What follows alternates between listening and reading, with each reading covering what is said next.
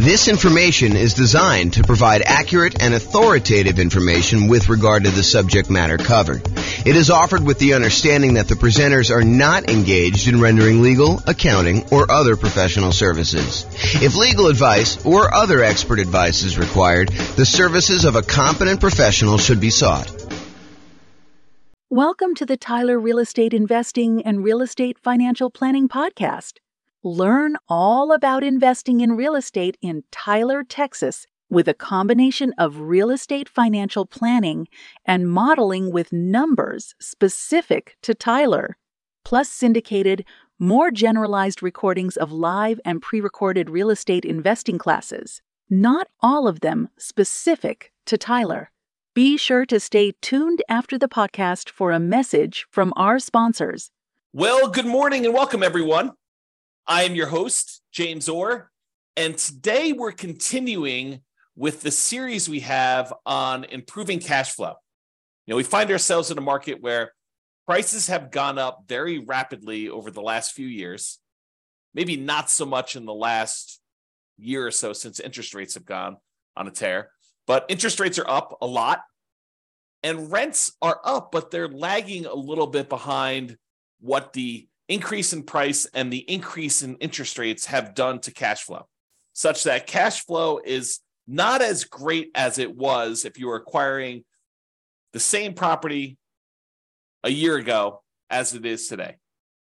And so cash flow has become more important than ever, and yet harder to attain than ever. And we need some additional strategies to improve on that cash flow. And so this is the series we've been doing on how to improve that cash flow.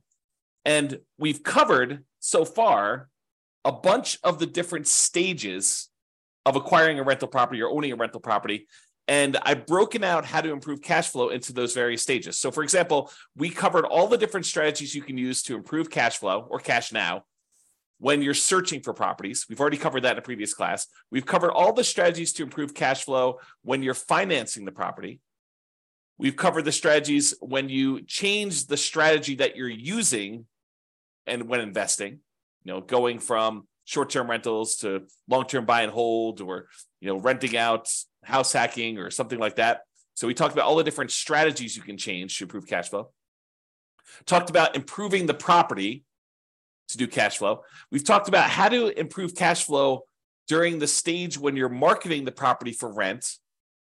And we've talked about all the ways to improve cash flow when you own the property. Now we're going to talk about the last section, which is all the different ways to improve cash flow when you are renting the property. So this is all the stuff related to when you're renting the property. So let's jump right into it. I've broken down this stage into 5 different subgroups. So for example, I have a subgroup for when you add different services, when you add additional services, or when you add done for you services.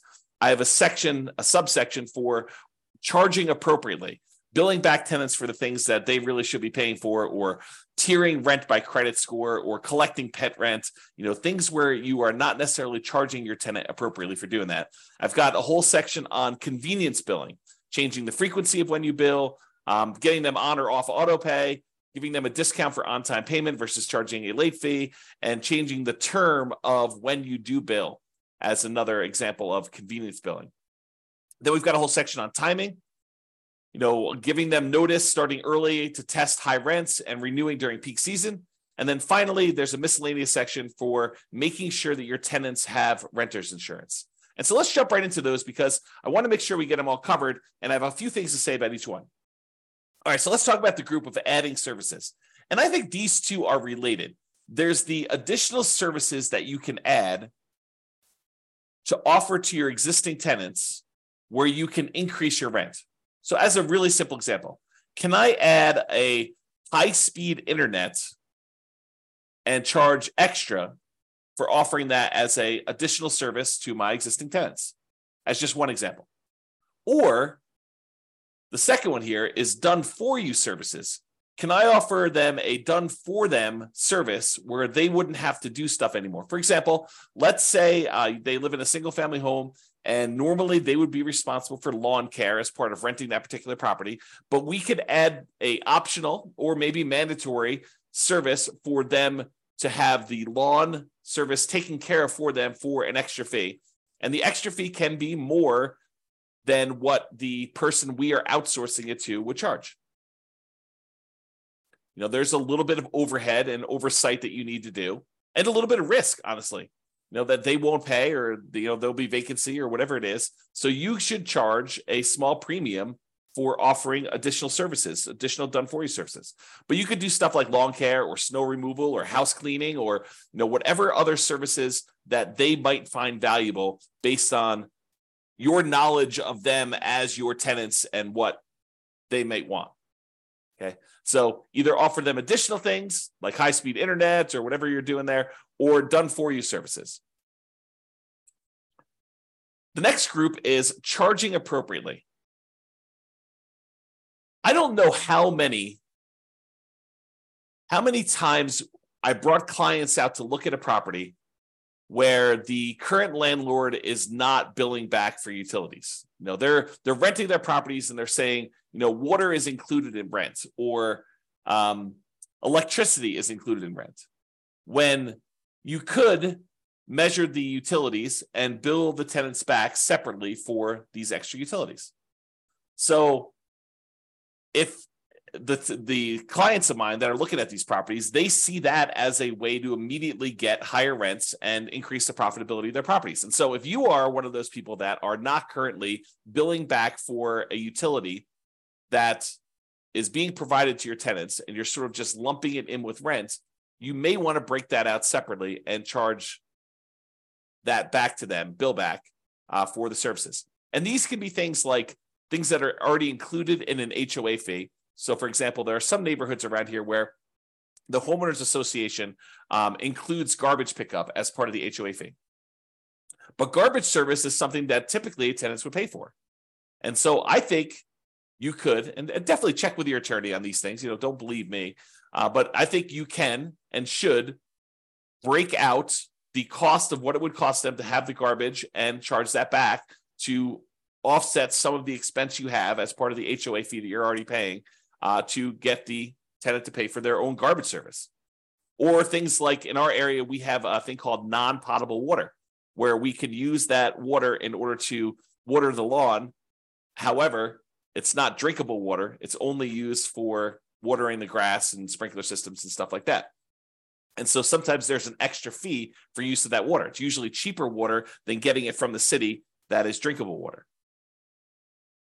But your tenant is responsible for watering the lawn, and they should be paying for that service. So you should bill it back. Another example is electricity. Or if you're already grouping water in, if you only have one water tap coming in, you've got a 12-plex. I know a lot of times landlords are saying, hey, look, the water is not metered individually, so I can't go and charge that. No, I think you can actually prorate it. You can make it so that it's divisible by the number of units or by the number of people that live in the unit. Talk to your property manager or your attorney to make sure that that's legal in your particular area, that it's justifiable that you can do that. But I think that's completely valid. What about tiering rent by credit score? It's a controversial one in some ways, right? But if someone has a really, really good credit score, might you give them a discount because they are more likely to pay on time, less likely to have problems with them staying in the property? Or could you say to somebody who applies and you say, look, or normally our credit score cutoff is 650. If you have less than a 650 credit score, we don't usually rent to you. They say, hey, is there anything we could do? My credit score is only 640. And you say, well, I might be willing to rent to you, but I would need to charge either an extra security deposit or an extra non-refundable fee, kind of a risk premium, or, for $50 extra per month in rent, I could see, that being a way to offset the credit score kind of rule there. So you can go ahead and advertise the higher rent for someone who has great credit, and you could tier rent by different credit scores. Now, again, I would check with your attorney. This one seems a little controversial. It's not one I've done. This one could be controversial, though, as far as tiering rent by credit score. What about pet rent? If you allow pets, first of all, I should say this. I don't believe we as landlords can charge a fee large enough to cover the extra costs, the extra damage, that we might see from a pet. I think the extra, whatever it is, $15, $25, $35, $50 a month that you might get for charging extra pet rent for a poorly behaved pet would nowhere near make up for the damage we would have if their pet does damage to the property. In fact, it may not even be covered by their full security deposit. So some people will charge pet rent or a non-refundable pet fee in exchange for them having pet, or both in some cases. Okay, so can you charge pet rent if someone has pets? Is another way to increase rent on a property. Let's talk about some convenience billing options. For example, some tenants get paid weekly or biweekly or monthly. And most landlords offer billing on a monthly basis. However, some tenants would prefer to be charged weekly for their rent. They'd prefer not to have, a really big amount coming out in the first of the month. They'd prefer to have, a certain amount coming out every Monday. And if you just think about it this way, let's say rent is $2,000 a month. And so $2,000 a month, normally if you charge monthly, you'd be collecting $2,000 times 12 or $24,000 a year in rent. But what if you offer the tenant an option? It's their option whether they want to do monthly or if they want to do this new strategy. And you offered to do $500 every week on Monday instead of $2,000 a month. Well, $500 a week, there are 52 weeks in the year. And if I have my calculator out here, let's pull up my calculator. So $500 times 52 weeks is $26,000. So instead of charging them $2,000 a month, you charge them $500 a week. They get the convenience of paying weekly if that's how they prefer to pay. And you actually end up increasing your rent by about $2,000 for the year, or we divide it by 12, about $166 more per month on average. If instead of doing that, you could do it also biweekly. You could say every 2 weeks, which is when they might get paid, 2 weeks on the Monday following the Friday payday, give them a chance to have the money hit the account and clear and everything else. And then on Monday, you auto pay for $1,000 instead of the $2,000 a month. Okay, so that's an option. What about auto pay? Auto pay could be considered a convenience. And so you could charge a small fee for auto pay. Or if you have problems collecting rent, maybe you say, hey, look, there's a convenience fee or a inconvenience fee of me having to manually accept your checks and process them. And sometimes they bounce or whatever it is. And so you could charge a fee for people not being on auto pay. Right. So you could go either way with that, depending on what is going on in your marketplace and with your particular properties as a way to increase income from the properties. And, some of these strategies, as I think about it, some of these strategies are ways to increase income, but some of them are just to be paid for the time you're spending doing things that you might not have from other tenants. Right? Like if you had tenants that always paid on time, you wouldn't have to worry about charging them, for having to chase them down when their check bounces or, they're late on their payment or whatever it is. So, charging a fee for them manually paying instead of being on auto pay is really just recapturing some of the work you're already doing. It's being paid for the work you're already doing, extra work that you're already doing that if they paid on time wouldn't be an issue. If they were on auto pay, wouldn't be an issue. Instead of having a late fee in your lease, some landlords prefer to offer a discount for on-time payment. So the way that this could work is, let's say rent, if you pay on time, is $2,000 a month. However, if you don't pay on time, it's a $50 or $100 late fee. Well, the alternative way to structure that is you advertise the property, and when they sign the lease says that the rent is $2,100 a month, not $2,000, but they have a $100 early pay or discount for on-time or early payment. So that if they pay before the first of the month, it's $2,000. If they pay after the first of the month, it's $2,100. So it's not a late fee. It then is, that's what the normal rent is. However, if they pay on time, they actually get a $100 a month discount. And the $100 discount amount is the amount that is probably what you would have charged for normal rent if they were going to pay on time. Okay. So instead of offering late payments, a fee for late fees, late payment fee, you give them a discount for on-time payments or early payments. What about term? We talked about this in another strategy, but can you change the term of the rental agreement? Are you going to rent to them by the day or by the week or by the month instead of doing a yearly lease? The biggest example, this most common example, is short-term or vacation rentals. Change the business model to be billing at different periods of time. Somebody wants to do a week-to-week lease or a month-to-month lease, you can increase the amount of rent you get. Typically, the shorter the lease period, the shorter time period you have for your lease, the more expensive it tends to be. A daily rental is typically more expensive than a weekly rental. A weekly rental is typically more expensive than a monthly rental, and a monthly rental is typically more expensive than a quarterly rental, and a quarterly rental is typically more expensive than a yearly rental. Think about it that way. All right? So those are the different convenience billing options. What about timing? Using timing in order to improve the rent you're getting a property. So one of the things is giving your tenants notice 60 to 90 days prior to their lease expiration to find out if they plan on renewing and what the renewal amount will be for them. And if they're not going to renew, then being able to start marketing the property early, ideally at least 60 days ahead of the lease expiring, and so that you can test higher rent than you think you might be able to get. And if you don't get any inquiries or calls on that, or any reasonable number of inquiries or calls, within a week or two, then maybe you drop it back down the tiniest bit. But you have 60 days, full 2 months plus, in theory, to be able to market this property before you'd have a vacancy. Now, one of the things we're trying to avoid here is avoiding vacancies. Getting that tenant lined up way before the lease has actually expired and the current tenant is moving out. Now, if the tenant renews, that's great. Then you've got a renewal. You don't need to worry about it. You sign the new lease, 60 to 90 days ahead of time. You get them ready to go for their next year. In most cases, I think rents will probably bump up a little bit, just kind of like cost of living, maybe not to full market rent, but sort of like maybe a halfway of what we saw as a rent increase for the year. That way you don't get stuck 5 years from now with significantly below market rents. You're kind of like increasing a little bit each year.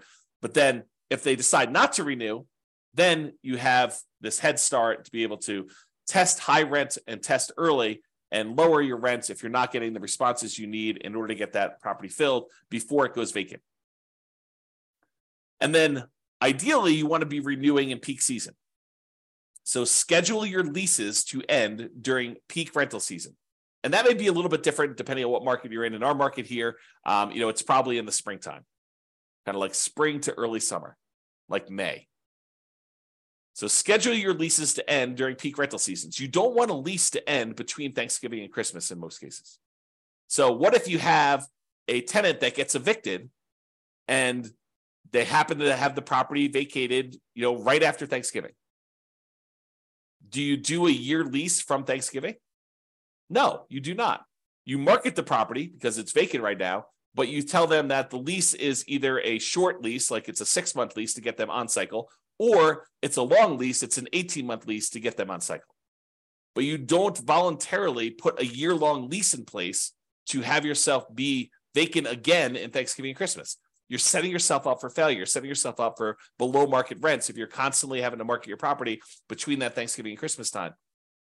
So you want to go and optimize your rent. So sometimes you might have a 14-month lease, sometimes you might have a 17-month lease, sometimes you might have a 6-month lease, although I prefer to do at least a year. But you do whatever you need to do in order to get on peak season if you find yourself having to lease a property at a less than optimal time for the first one. Then after that, ideally the lease is coming due in a period of time where it's optimal and you can just renew for 1 year at a time based on that. But get on cycle to begin with and then work with that.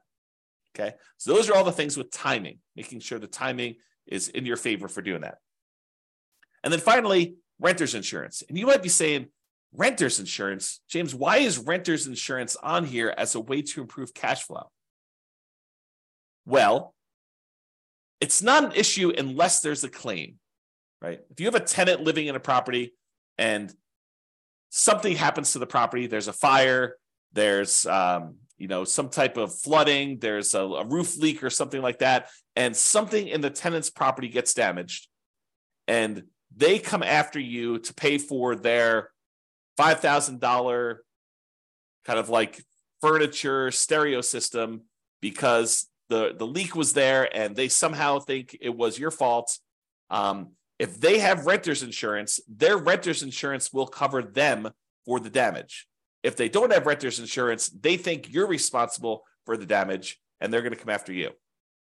So by having renter's insurance and insisting that your tenants have renter's insurance and verifying that your tenants have renter's insurance, you are less likely to have, even if it's a false claim, right? But you're less likely to have a claim against you to cover damages should something unexpected happen to your property and your tenant now thinks that it's your fault and that you should pay to replace all their clothes or their furniture or their television or whatever it is that they've got there. Or maybe the carport falls in because, it's gotten old and they had their car parked under there and it snowed or whatever, or there's a hurricane.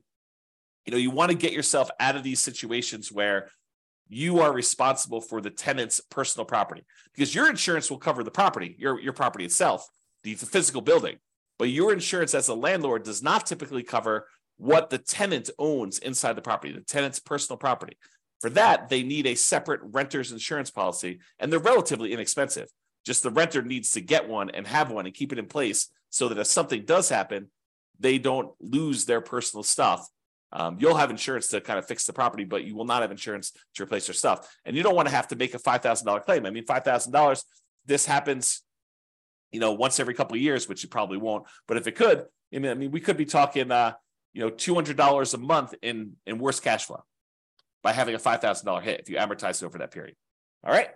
So in conclusion, optimizing cash flow is really about maximizing income whenever we can and minimizing expenses. And today, I think a lot of the ideas we had, there may be a couple in there that were a little bit larger, but a lot of the ideas we have were like really small amounts. And I think for a lot of folks, you wouldn't even bother with a lot of these unless you were really trying to optimize and get like the most small wins on your property. I think for the most part, if you do the big things, use the right strategy, get the right financing in place, kind of do the things to make sure that your property is rented and rented right. I think you don't need to play around with some of these things that might increase it by $25 or $50 a month. Because I think you get to a point where if you've already optimized in other areas, adding these additional ones on there start to get excessive. If rent was $2,000 a month, and you've done a couple things to kind of bump it up to $2,050 or $2,100 or maybe $2,150, then if you think you're going to add another thing on there that's going to get you an extra $35 or whatever it is, I think it's harder and harder to do those extra amounts. The further you get away from kind of like the range of rents that you're getting, the harder it is to get those additional wins, additional improvements. Okay. So there are things you can do on properties you already own that will improve your cash flow. It's sort of what we talked about today. It is better, in my opinion, to take a more holistic approach, look at all of the different stages, look at all of the different ways that we can optimize, and pick the ones that make sense for you and your particular situation and your particular properties. All right. That's all I got. I hope you've enjoyed this particular class. Have a great day. Bye-bye for now. With home prices up, mortgage interest rates up, and rents up, but not quite enough to counteract the higher prices and interest rates. Cash flow on rental properties in Tyler is harder than ever. Book a call with the Real Estate Financial Planner to apply our proprietary 88 strategies to improve cash flow on your rentals. See the show notes for a link to schedule your call and improve your cash flow today. If you're a real estate agent, lender, or professional in Tyler that wants to help our real estate investor listeners, consider reaching out to learn about collaboration opportunities with this podcast. We'd love to add more value to our listeners by having you assist our investors buy, sell, and finance their real estate investments. See the show notes to schedule a call to discuss collaboration opportunities.